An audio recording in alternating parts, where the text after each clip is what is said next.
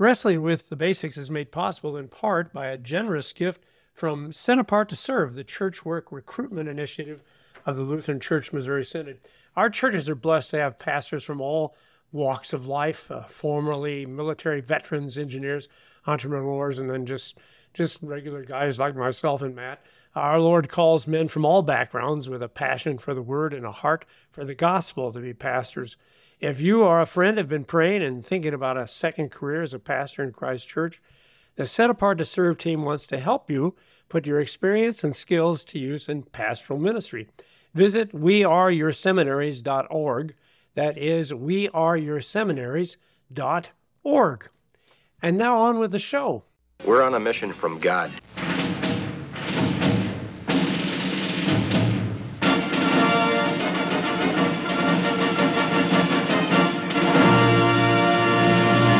And now for something completely different.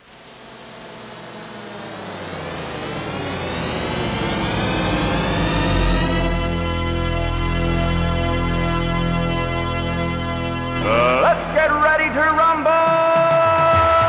Yeah, baby, yeah! Yes, I am. I am a professional pastor. Trained for 8 years to be able to say that. I'm Pastor John Lekumsky, and I also have another professional pastor with me today. That's right. Pastor Matt Youngblood Clark from Central Lutheran Church in beautiful South St. Louis. And you as well have been formally trained in the ministry. Is that not right, Matt?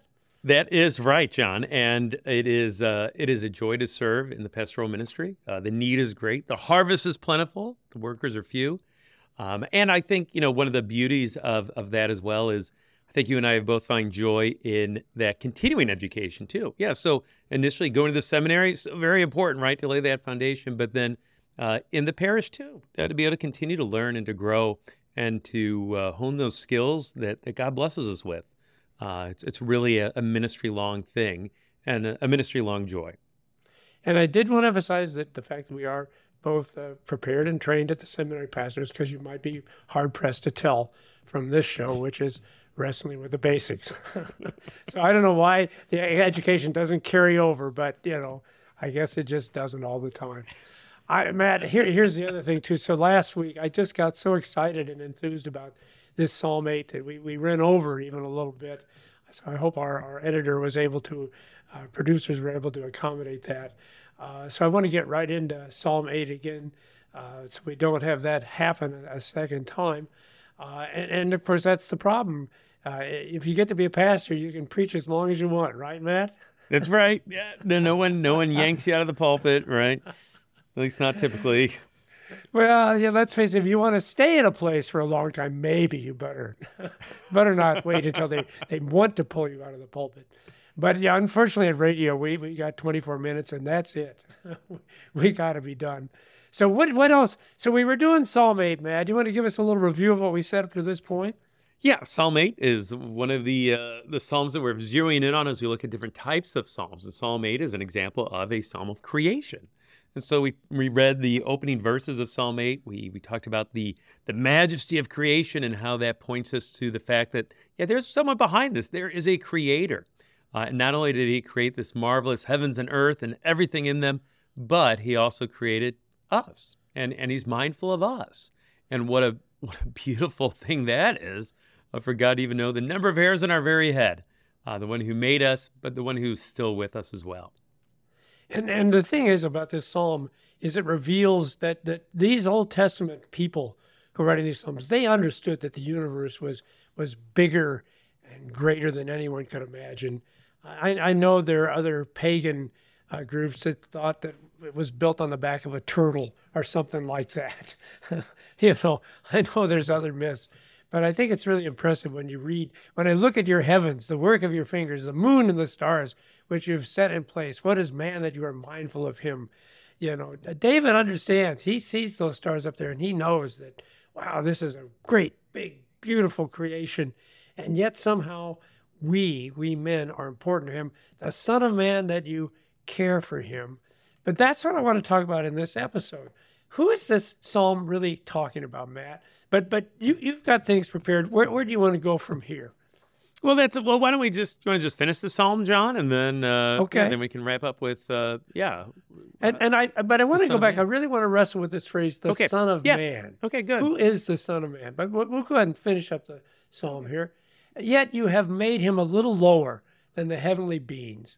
And actually, the word there is Elohim. So it could be a little lower than God, because that's the word Elohim. That's the word used for God. Although the Septuagint does use angels. So that's why I think the English translates the heavenly beings. And crowned him with glory and honor. You have given him dominion over the works of your hands. You have put all things under his feet, all sheep and oxen, and also the beasts of the field, the birds of the heavens and the fish of the sea, whatever passes along the paths of the sea. O Lord, our Lord. And I suppose we should point out that that first Lord there is Yahweh, that all capitals thing. And then it's Lord Adonai, just the one who is in charge, the one who is the boss. Anyway, O Lord, O Yahweh, our Lord, how majestic is your name in all the earth. Yeah, so as we read this, at the level of David writing this, Yeah. and really, by extension, us being able to praise God, right, as well, and oh Lord, our Lord, how majestic is your name in all the earth. The psalmist David acknowledges that God has given dominion to us over the works of his hands, all right? So as people, as human beings, even back at creation, God does that. He makes us stewards of his creation. So it's his creation. It's God's creation. He's the one who made it. But yet we are given that job of stewarding it. It's been entrusted to us. And so as stewards, we care for something that's really not our own, but something that belongs to the Lord. And so part of our calling is to be stewards of this marvelous creation the Lord has blessed us with, to care for it, to tend to it. And that's a good thing. That's a good thing. We think about, talk about climate change and all these other things. And because of that, we need to take care of the earth. Well, whatever your position is on climate change, I don't think it really matters, because as Christians, we care for the earth because, well, we're called to care for the earth. Yeah. And it's not just because, I want to, make sure that the climate doesn't change. It's, well, no, God's given me this job to be a steward of creation. And yeah, this is his creation. And yeah, I want to take care of it. That's something I'm called to do. That's something that Adam and Eve were called to do, and everyone since them. And so that's our motivation. I think that's a pretty great motivation as Christians, is to be stewards of God's creation, because, well, that's part of what God has called us to do. Okay. So yeah, I guess that's I'm not going to argue with that about that, so Matt. I think that's my final comments, Yeah. about Psalm 8, and that Psalm of creation. So yeah, John, I'll hand it over to you. So another connection to Psalm 8, and especially maybe a connection to Jesus, it sounds like. Well, so here's the thing. You're right. If you go back to Genesis, he creates Adam and Eve, and he says, you shall have dominion over all these things that I've given you. And yet, as you've already pointed out, it's not working out that way.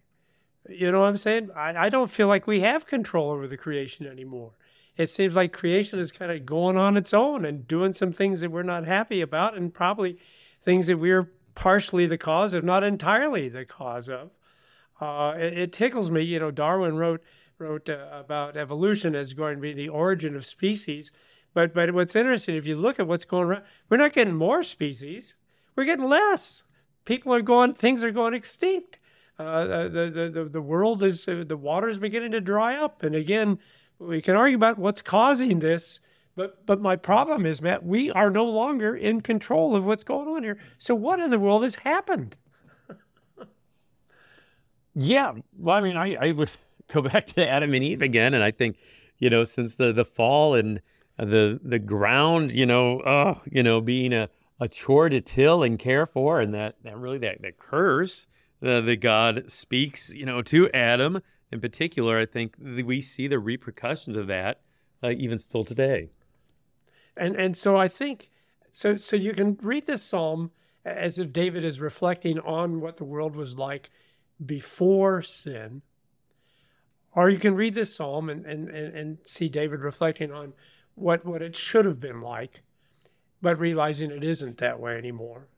because we no longer have dominion over the works of his hands. And by the way, thank you for bringing up that passage from Genesis about how the creation was impacted by sin, that no longer everything comes up with thorns and thistles now. Everything comes only with a lot of hard work and effort. And in fact, despite our hard work and effort, sometimes nothing comes up. We're wrestling with a drought up here in Minnesota. A lot of the country is. And so I don't care. You can work as hard as you want, but if you don't get rain, you're not going to get anything. It's just that way, which is why I want to go back to that term, Son of Man. So I'm wondering if this psalm really isn't about us. If when he talks about the one that was crowned with glory and honor, the one that was given dominion over the works of your hands, I don't know that he's talking about us. I think that he's talking about Jesus. And it goes back to what we talked about last week, that you really have to use the New Testament. As Paul says, these people were under a shadow. And sometimes they see things that you think, how could they see that? How could they know that without knowing Jesus? But again, the Holy Spirit has revealed that to them, that this is not the wisdom of David. This is the inspiration of the Spirit. And yet at the same time, they don't know the reality, which is Christ, the way we know it. Because I think the Son of Man here that is cared for, it is us. I'm not denying that. We know that God loves us. But I think the Son of Man is Jesus. And he's the one that has been made a little lower than the heavenly beings. He's the one who's been crowned with glory and honor. He's the one who's been given dominion over the works of your hands. And I am proud to say that apparently is what Paul thinks. And it's also what the author of Hebrews thinks. So I think I got good authority going with me there. So what do you think, Matt? Are you going to challenge Paul and the author of Hebrews? It's not a really fair argument, is it? Oh my goodness.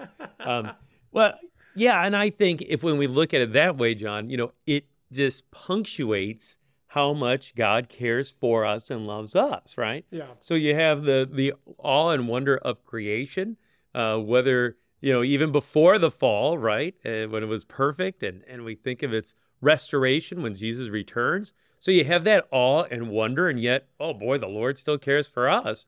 But then also if you think of, Jesus as the Son of Man, right, not just a Son of Man, but the Son of Man, as even he refers to himself, again, whoa, God cares for me this much that he would take on flesh and blood for me, that he would send his Son for me. So I think, in both respects, really the end result is us standing in awe of the Lord, in awe of his creation, but also in awe of the incarnation and Jesus becoming one of us, taking on our flesh and blood. So let me read you the quote from Hebrews. But we see him who for a little while was made lower than the angels, namely Jesus, crowned with glory and honor because of the suffering of death, so that by the grace of God he might taste death for everyone. And Paul then in 1 Corinthians says, but when it says all things are put in subjection, it is plain that he is accepted who put all things in subjection under him, under God. For God has put all things in subjection under his feet. So you're right. And isn't it cool that when they ask Jesus, what do you want to, what's your nickname, Jesus? What shall we call you? He doesn't say Christ. He is the Christ. You talked about that a few weeks ago. He is the anointed. But his favorite nickname was Son of Man. That's how he always referred to himself, as Son of Man. By the way, and the word man here is, of course, Adam. Yeah. So the son of Adam. Yeah. And that's what Jesus wanted to be identified with. So you're right. It's even better than this. It's even better that God created us in this big, wonderful, unbelievably large universe beyond anything you can really imagine. But he loved us enough that he would also become one of us, take on our flesh. Although, as I was telling Matt earlier when we were talking before the show, there's a humbling thing in that fact that God was incarnate. Because, maybe we'll find life on Mars. Who knows? Probably not on Mars, but the scientists say someday maybe we'll find life on some far distant planet. But, the reason why Jesus had to become one of us is because we were a bunch of sinners. He might not have needed to do that if we find life someplace else. Maybe they didn't need to be redeemed, but you and I did need to be redeemed because of our sinfulness. And, of course, there you go. What greater love do you have than this, than a man laid down his life for his friends? Well, anyway, thank you, Matt. It is about us, but certainly let us not forget that the Son of Man who cares for us, who has been crowned with glory and honor, that is Jesus Christ. So, our Lord, how majestic is your name in all the earth. So what's Psalm next, Matt? Amen. All right.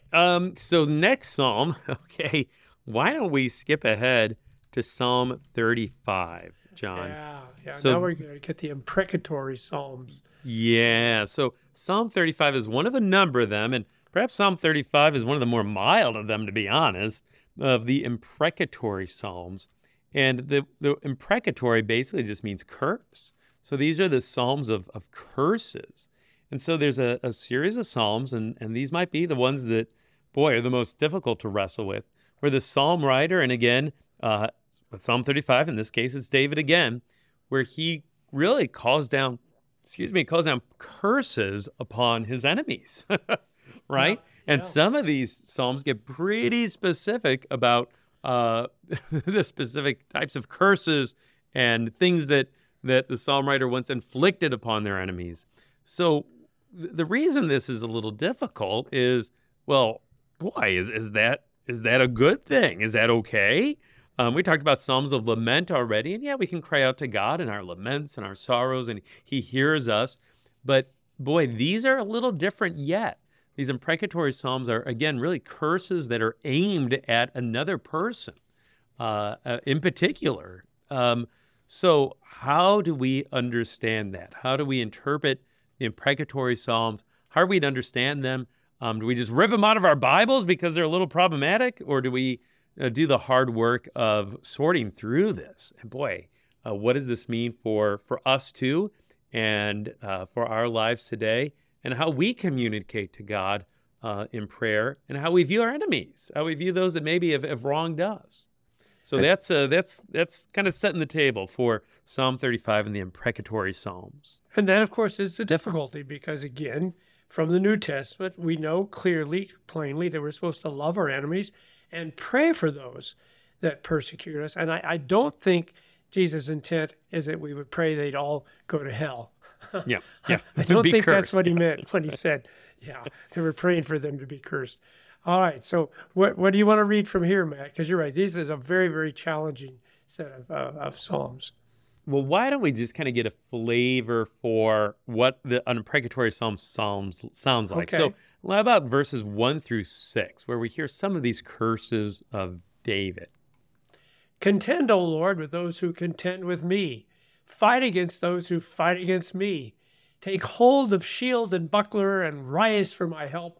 Draw the spear and javelin against my pursuers. Say to my soul, I am your salvation. Let them be put to shame and dishonor who seek after my life. Let them be turned back and disappointed who devise evil against me. Let them be like chaff before the wind, with the angel of the Lord driving them away.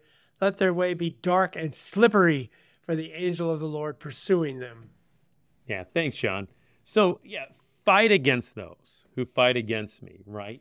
Draw spear and javelin. Let them be put to shame. He calls upon the angel of the Lord to drive them away. Whoa. And then, the conclusion, let their way be dark and slippery, with the angel of the Lord pursuing them, chasing after them. So you get and Matt, flavor. if I could just interrupt you for a second. Yeah. See, that's particularly troublesome, because there are many fine scholars who think that the angel of the Lord is Jesus Christ. So that's really something if we're asking Jesus to drive them away and to make their way dark and slippery. Yes. So the angel of the Lord, appears a number of times in the Old Testament, and even praise, right? So this is more than just a normal angel. It seems it's pretty clear. So if this is indeed Jesus, before he's incarnate, right, before he's born of Mary, well, you're right, John. This is calling upon God himself to do these things, and maybe Jesus in particular to do these things. So these are curses. These are imprecatories. That David is calling upon his enemies, calling upon his foes. Yeah. Oh, yeah, you want to read a couple more verses, verses Sure. 7 and 8? It's going to get worse, though, man. It's not going to get better, is it? Well, no, I mean, it's, I know it's, it gets worse, but then I think also, though, we get a sense of, why David is frustrated, why David is calling these curses upon his enemies, his foes. Okay. For without cause, they hid their net for me. Without cause, they dug a pit for my life. Let destruction come upon them when he does not know it. And let the net that he hid ensnare him. Let him fall into it, to his destruction. Yeah. So, without cause, I think is kind of interesting here too.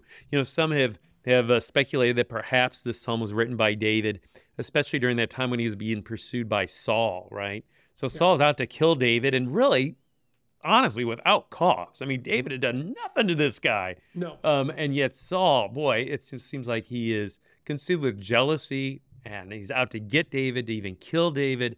And there's a number of times when David could have very well killed Saul, 2 times in particular, and yet he doesn't.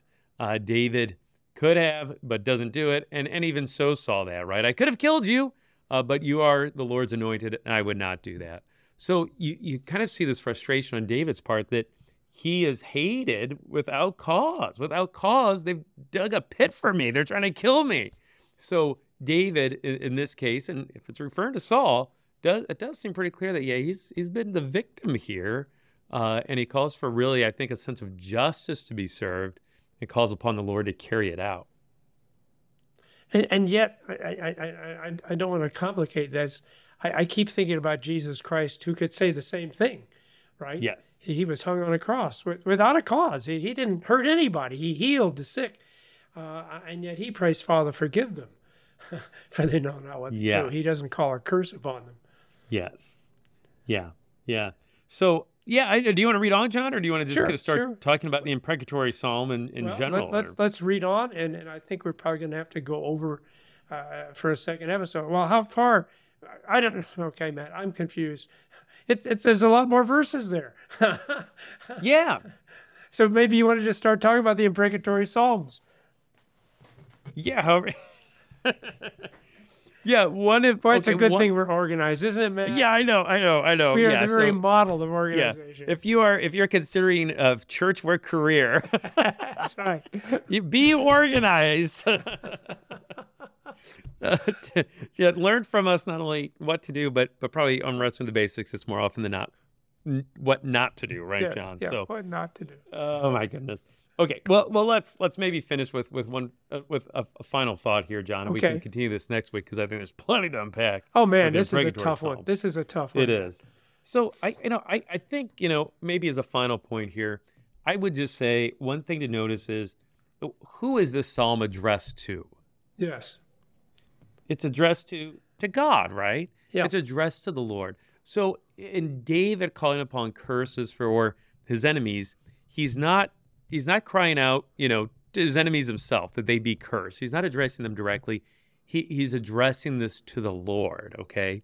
And there's a sense, I think, that David is saying, Lord, here's my enemies. I feel like they're hurting me unjustly. Bring about their end, right? And then he's putting it into God's hands, though. He's really coming to God in prayer in this psalm. So instead of David seeking revenge himself against Saul and other enemies, instead he's coming before the Lord. He's pleading his case before him and calling upon the Lord to execute some sense of justice and even curses. So I think that's significant. This is written as a prayer, and David, he's not taking revenge into his own hands.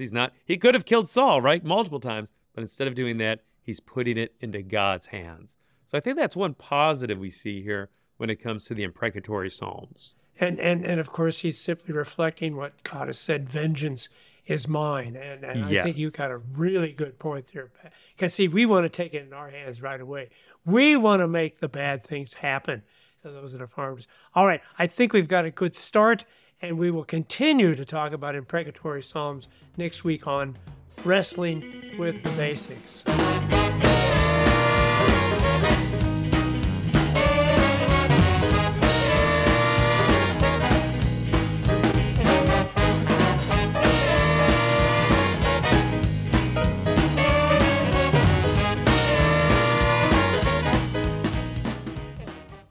military veteran, engineer, entrepreneur. These are just some of the former careers held by current LCMS pastors, careers that they left behind to serve congregations in the Lutheran Church Missouri Synod. No matter the background, our Lord calls men who have a passion for the Word and a love for serving Christ to be pastors, a sacred, joyful, and essential vocation. If you or a friend have been praying and thinking about becoming a pastor, visit weareyourseminaries.org and put your experience and skills to new use in pastoral ministry. Visit weareyourseminaries.org.